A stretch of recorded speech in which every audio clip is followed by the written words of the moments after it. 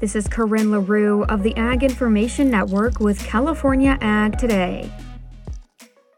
There's been a lot of discussion during this Farm Bill cycle about the need to update the Market Access Program and Foreign Market Development Program spending levels for commodity programs, including for the U.S. Meat Export Federation efforts to promote beef and pork exports. USMEF President and CEO Dan Halstrom says additional funding would be put to work right away.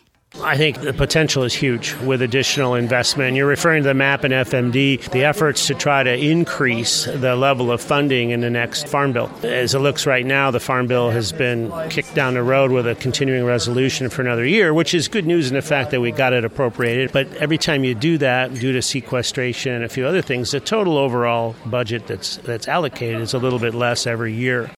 It's a different part of FAS, but similar concept in what you can use it for is MAP and FMD, and we're excited about that. It can increase our presence of the industry globally, whether it's beef or pork. We can go into some newer regions of the world, like I mentioned Indonesia, Malaysia. These are spots that we're looking to get more aggressive in, not to mention Africa. So yeah, there's a lot of potential benefit down the road if we were able to get some of that additional funding.